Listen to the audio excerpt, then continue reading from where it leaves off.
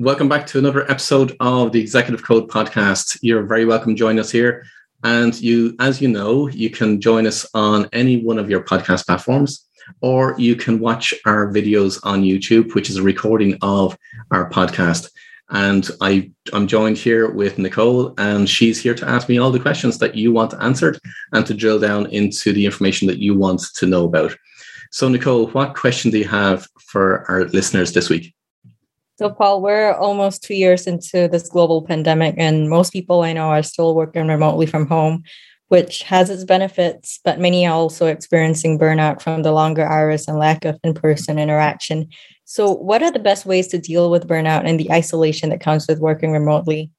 Okay, really, really good question. And it's actually a really, really important question on a lot of different fronts.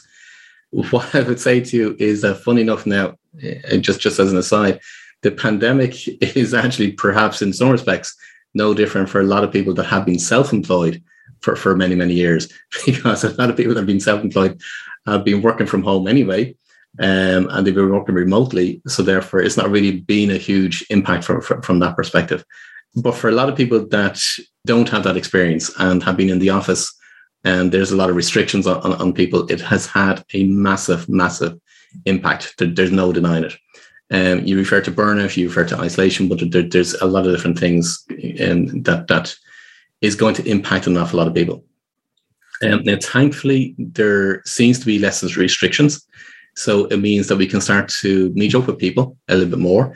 And we've a little bit more of what we can do compared to, say, 2 years ago when this pandemic started off and we were completely locked down to a very short radius of what we could actually travel amongst.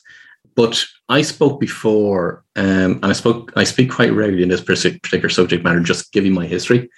And I've been saying this for quite a number of years. And unfortunately, the pandemic has exacerbated this. And a lot of people are not talking about this. And the subject matter that I'm referring to is our mental health. So some people refer to it, but they don't really discuss it because it's a subject matter they don't really like and they don't feel comfortable actually discussing. But the pandemic, apart from the impact that it's having in relation to people getting COVID and people passing away from COVID and so on, and the debates that are going on all the time in relation to being vaccinated, being not being vaccinated and so on, the underlying thing with all of that, not just and it touches every single age group. So it's not just the business owners, it's not just the elderly, it's not just the young people as in young kids in school, it's teenagers, it's going through the full spectrum of the age groups. And that's our mental health. And we're not going to see the impact. And I said this a number of years ago, before even the pandemic came. And so we are going to be looking at a huge surge in relation to mental health going forward in the next number of years. And with the mental health comes suicide.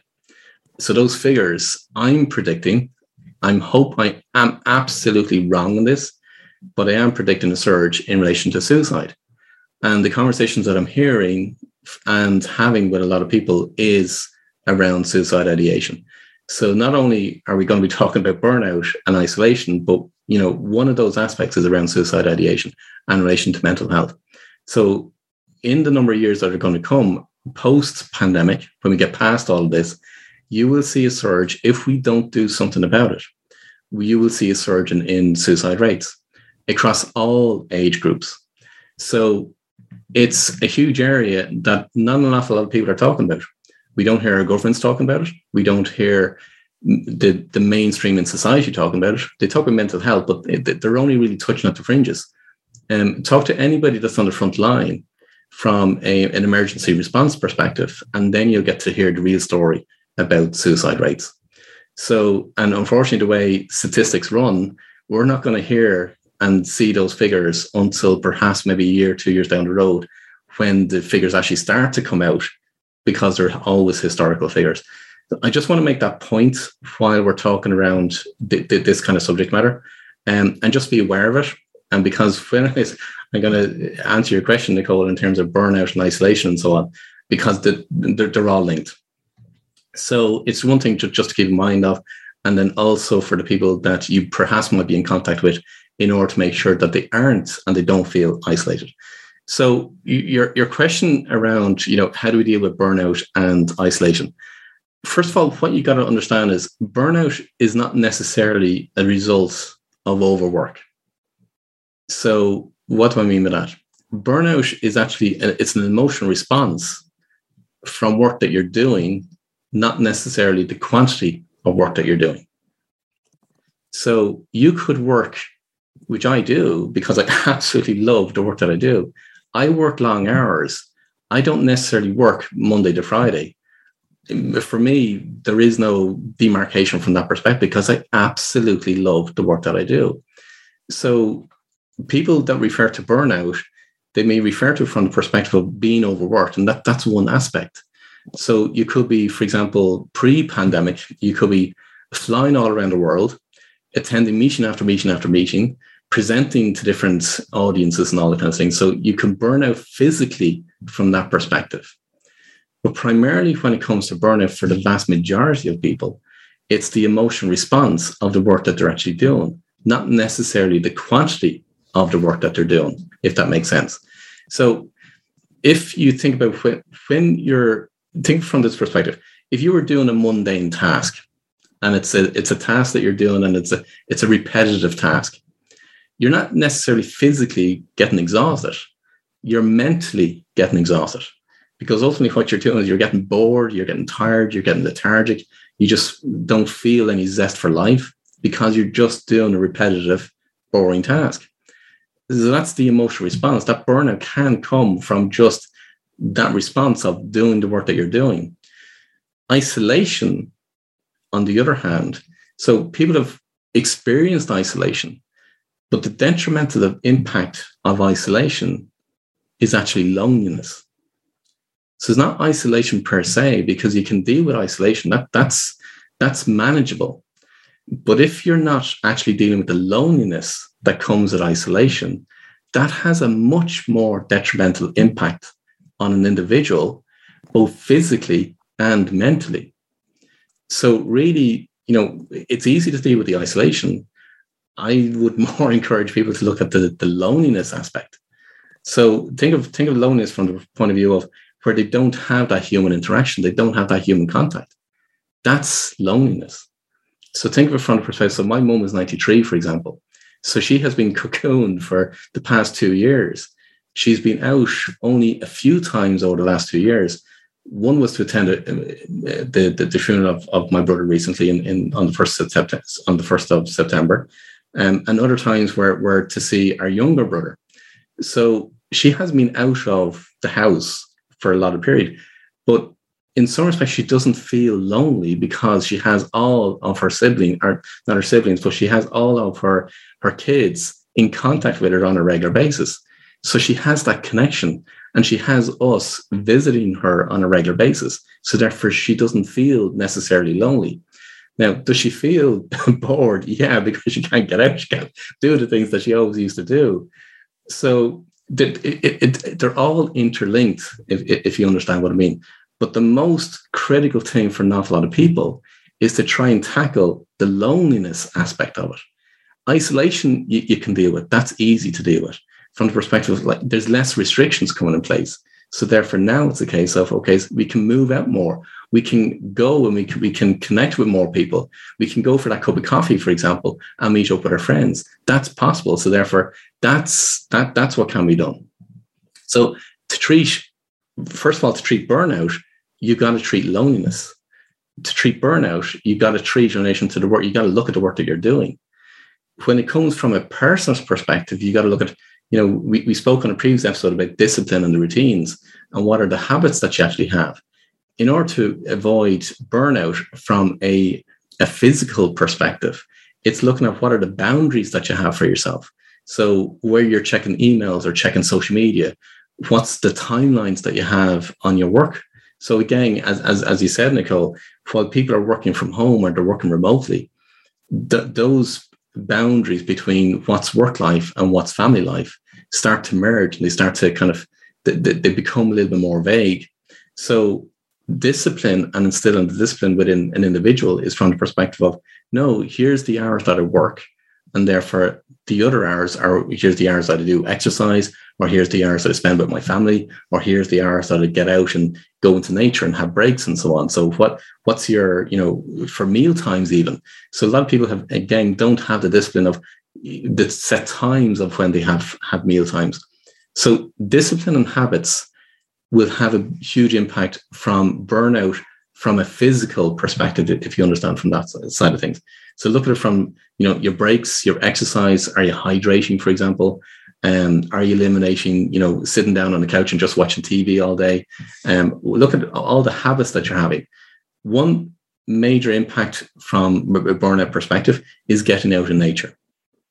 So, a lot of, probably nearly every single one of my clients, I will encourage them to learn how to do meditation, because meditation reduces stress and brings in creativity and so on. There's a lot of benefits in relation to meditation.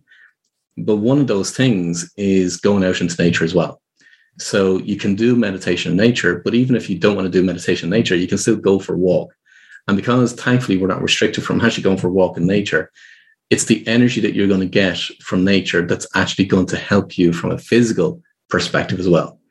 Look at things from the perspective of, are there hobbies that you can start to do? Are there hobbies that you've stopped doing and maybe you want to rekindle?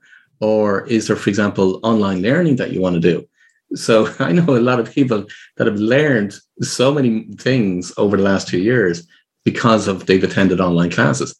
And when you think about it, if the online classes are done in a specific way, they're having that connection with the other students or the other people within the actual course itself. One of the things from the executive code community is it is a community. We're connecting in a lot of different ways, both physically over Zoom and how we connect through each other. So what's the community that you're part of in order to avoid that loneliness? So you asked the question a couple of episodes back, Nicole, which was, we have three faces. We have the face that we show the outside world. We have the face that we show our family circle. And then there's that inner face. Now, I know I kind of somewhat disagreed with the post that was put up from the perspective of there's only three faces. No, there's multiple faces. But look at it from the perspective of who are the people, and whether it's a listener or whether it's people that you're connected with, that if you actually really took the time out to think about it, would you consider that they will be lonely? And even though a lot of people could have a lot of people around them, they could still feel lonely. So don't dismiss it from that perspective either, in terms of you can still be part of and have a lot of people around you, but you can still feel hugely lonely even amongst the crowd. It's not until such times you start to really connect with somebody and really, I don't mean asking questions, but I mean really connect with them, that you'll actually really get to understand who they are, what they're about, and what really makes a difference for them. And from that, then, now they're not going to feel lonely. When you solve the loneliness, and so whether it's on an individual basis, on a personal basis, or even in the business, what can you do in order to actually solve the loneliness side of things? The isolation, the burnout is easy. The burnout, you just got to be on your purpose. When you're on your purpose, you don't have burnout. You literally, you can go as long as you want. You won't burn out unless you're physically doing a lot of work. And then that's physical burnout. That's a completely separate thing altogether. That's just exhaustion. So it's two different things altogether. But it's the loneliness part that literally kicks in for an awful lot of people. Does that make sense, Nicole?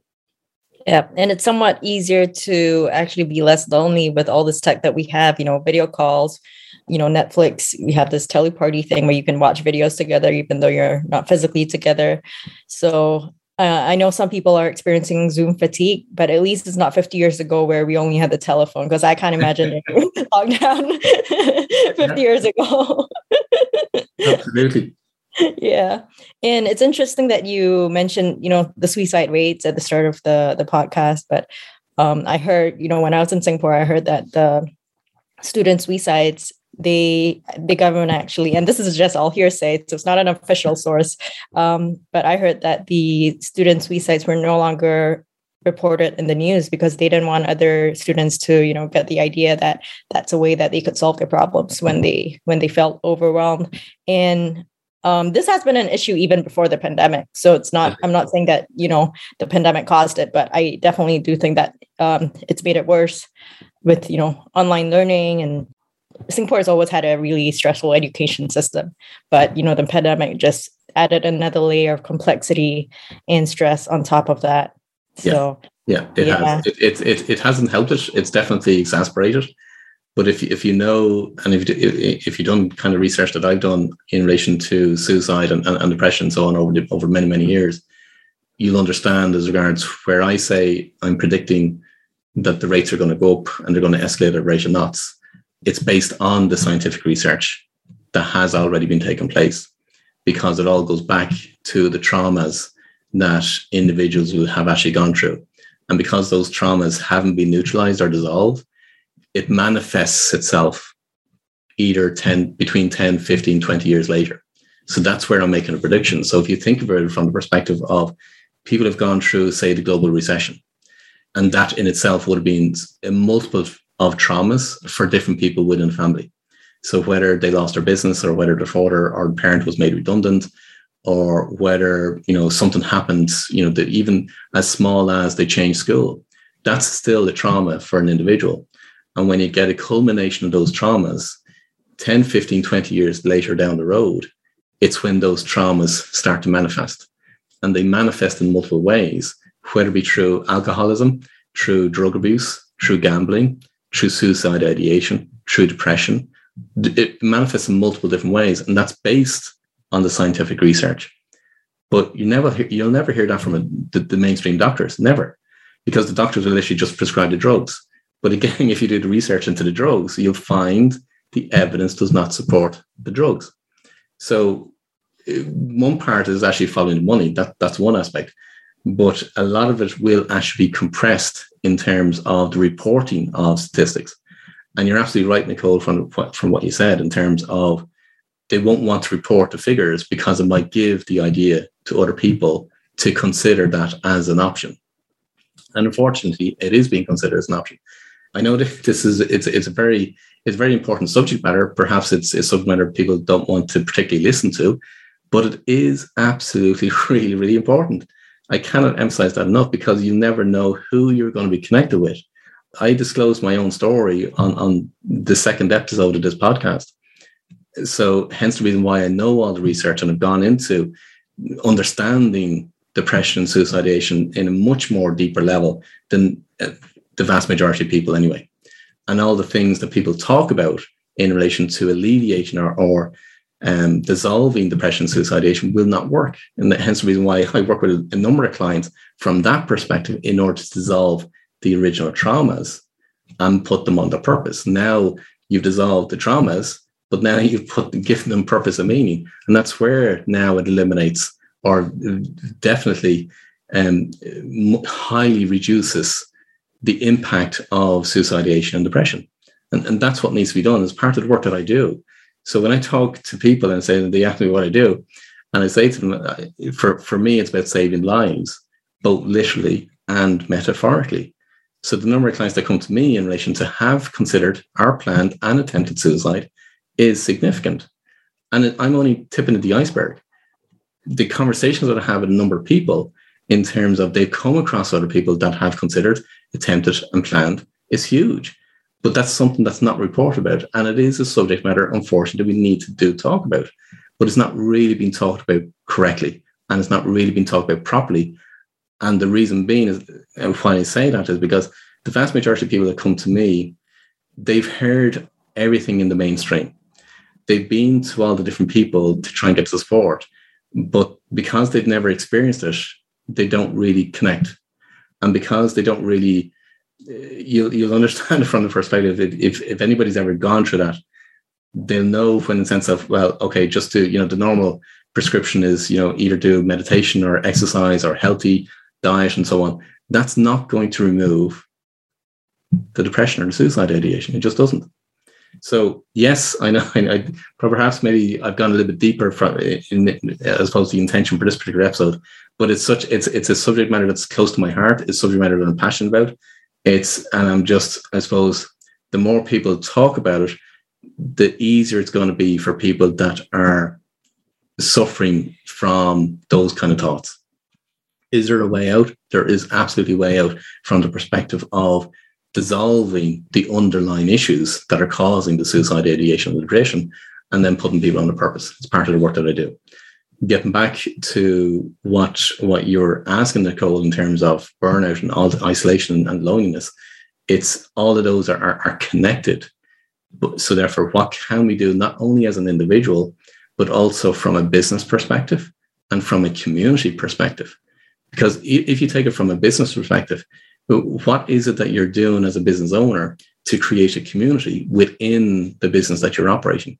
And don't get me wrong, I work with a lot of business owners, so I know the difficulties that business owners are having right now at the moment, having gone through the pandemic and having to deal with all the restrictions and changes and restrictions at the last minute and all kinds of things. That's had a massive, massive impact on an awful lot of businesses. But ultimately, a business is only good as the people that it has. So what can you do to develop and grow the business, the people that are within the business itself? So to avoid that loneliness feeling, to avoid that isolation feeling, and to avoid that burnout, what as businesses and as business owners are we actually doing for our people? So what's the community that you're developing within the business itself? What's the connection that you're developing amongst the people within the business? So, is there a level of empathy amongst the people within the business? Is there a level of support, relationships, connection being developed within and amongst the employees within the company? What are you doing from a collaboration perspective and get people working together from that side of things? And so whether it be project teams or whatever it be, that's all ways of how you can help move towards and move away from isolation and loneliness. So think about, social interaction is so absolutely important. It's human nature. We want to interact with other people. And the more interaction we have, well, then the less loneliness we will actually experience. And there's so much stigma around mental health and suicide. Actually in Singapore, suicide is a crime. And so if, someone commits suicide, the police actually handcuff the corpse. And I know that's a bit morbid, but I just want to throw it out there. But, the good thing about the pandemic is that talking about mental health issues is a lot more mainstream now, because I think a lot more people are experiencing the same feelings that this period has brought about. And so that's, I guess, one of the good things that have come out of this period that we're in. It is. It is being talked about an awful lot more. There's a lot more we've got to go. Thankfully, here in Ireland and a lot of countries in Europe, and I think in the States as well, it's no longer a criminal act. So hence the reason why you go back over a number of years, people would use the terminology, the individual committed suicide. And that terminology was used because, like Singapore, it was a criminal offence. Thankfully, it no longer is a criminal offence. So therefore now the terminology should be rightly the person suicided. But it doesn't take away from the fact of it is actually happening. So the more we do actually talk about it, the more that can be actually developed to help and support everybody. Because I'm a firm believer that, and I know a lot of people that I've spoken to over the years will say, oh, I've never had any suicide thoughts, or I've never had any suicide ideation, or I've never even contemplated, or I may feel small periods of depression and so on. But I'm a firm believer that it will touch every single individual in some shape or form. So the more we actually talk about it and make it easier for people, but it's one thing talking about it, the other thing is how can we actually have the interventions in order to help and support people to get through it. And a lot of what we talk about in this podcast in terms of that connection and not feeling lonely, not feeling isolated, is part of solving the problem as well. And we're going to segue nicely into the next episode with this topic as well. Okay, good. I look forward to it. Okay, guys. I know we went perhaps maybe a little bit heavy than what we normally do in relation to the subject matter. As you know, it's a subject matter that I'm passionate about. It's something that's really, really important to me. Hence the reason why, it's obviously needed to come up, and especially during this time while we've been going through the past 2 years in relation to the pandemic. But we hope you got something from this particular episode as well. If you feel that it will help and benefit other people from listening to this particular episode, why not share the actual episode itself or share the podcast and let other people know about it, that the information is available, because it's different information that they're going to hear from anywhere else. This is not something that is talked about regularly on other platforms, especially in the level of detail that we can go into in relation to this particular subject matter. And if you liked the podcast and you enjoy the content, you enjoy hearing what the questions that Nicole has and the conversation that we're actually taking place, why not give it a review and support us on your podcast platform? Because the more reviews that we get on the actual podcast itself, the more people, that's just as simple, algorithms that are operated from all the different platforms, the more reviews that we get, the more people it actually reaches. The more people it reaches, the more people we actually get to help. So I hope you enjoyed the episode. As I said, you can join us on our YouTube channel as well. You can subscribe to that as well, so you can see the interview taking place, or you can continue listening on all of the podcast platforms. But until next time, I wish you every success.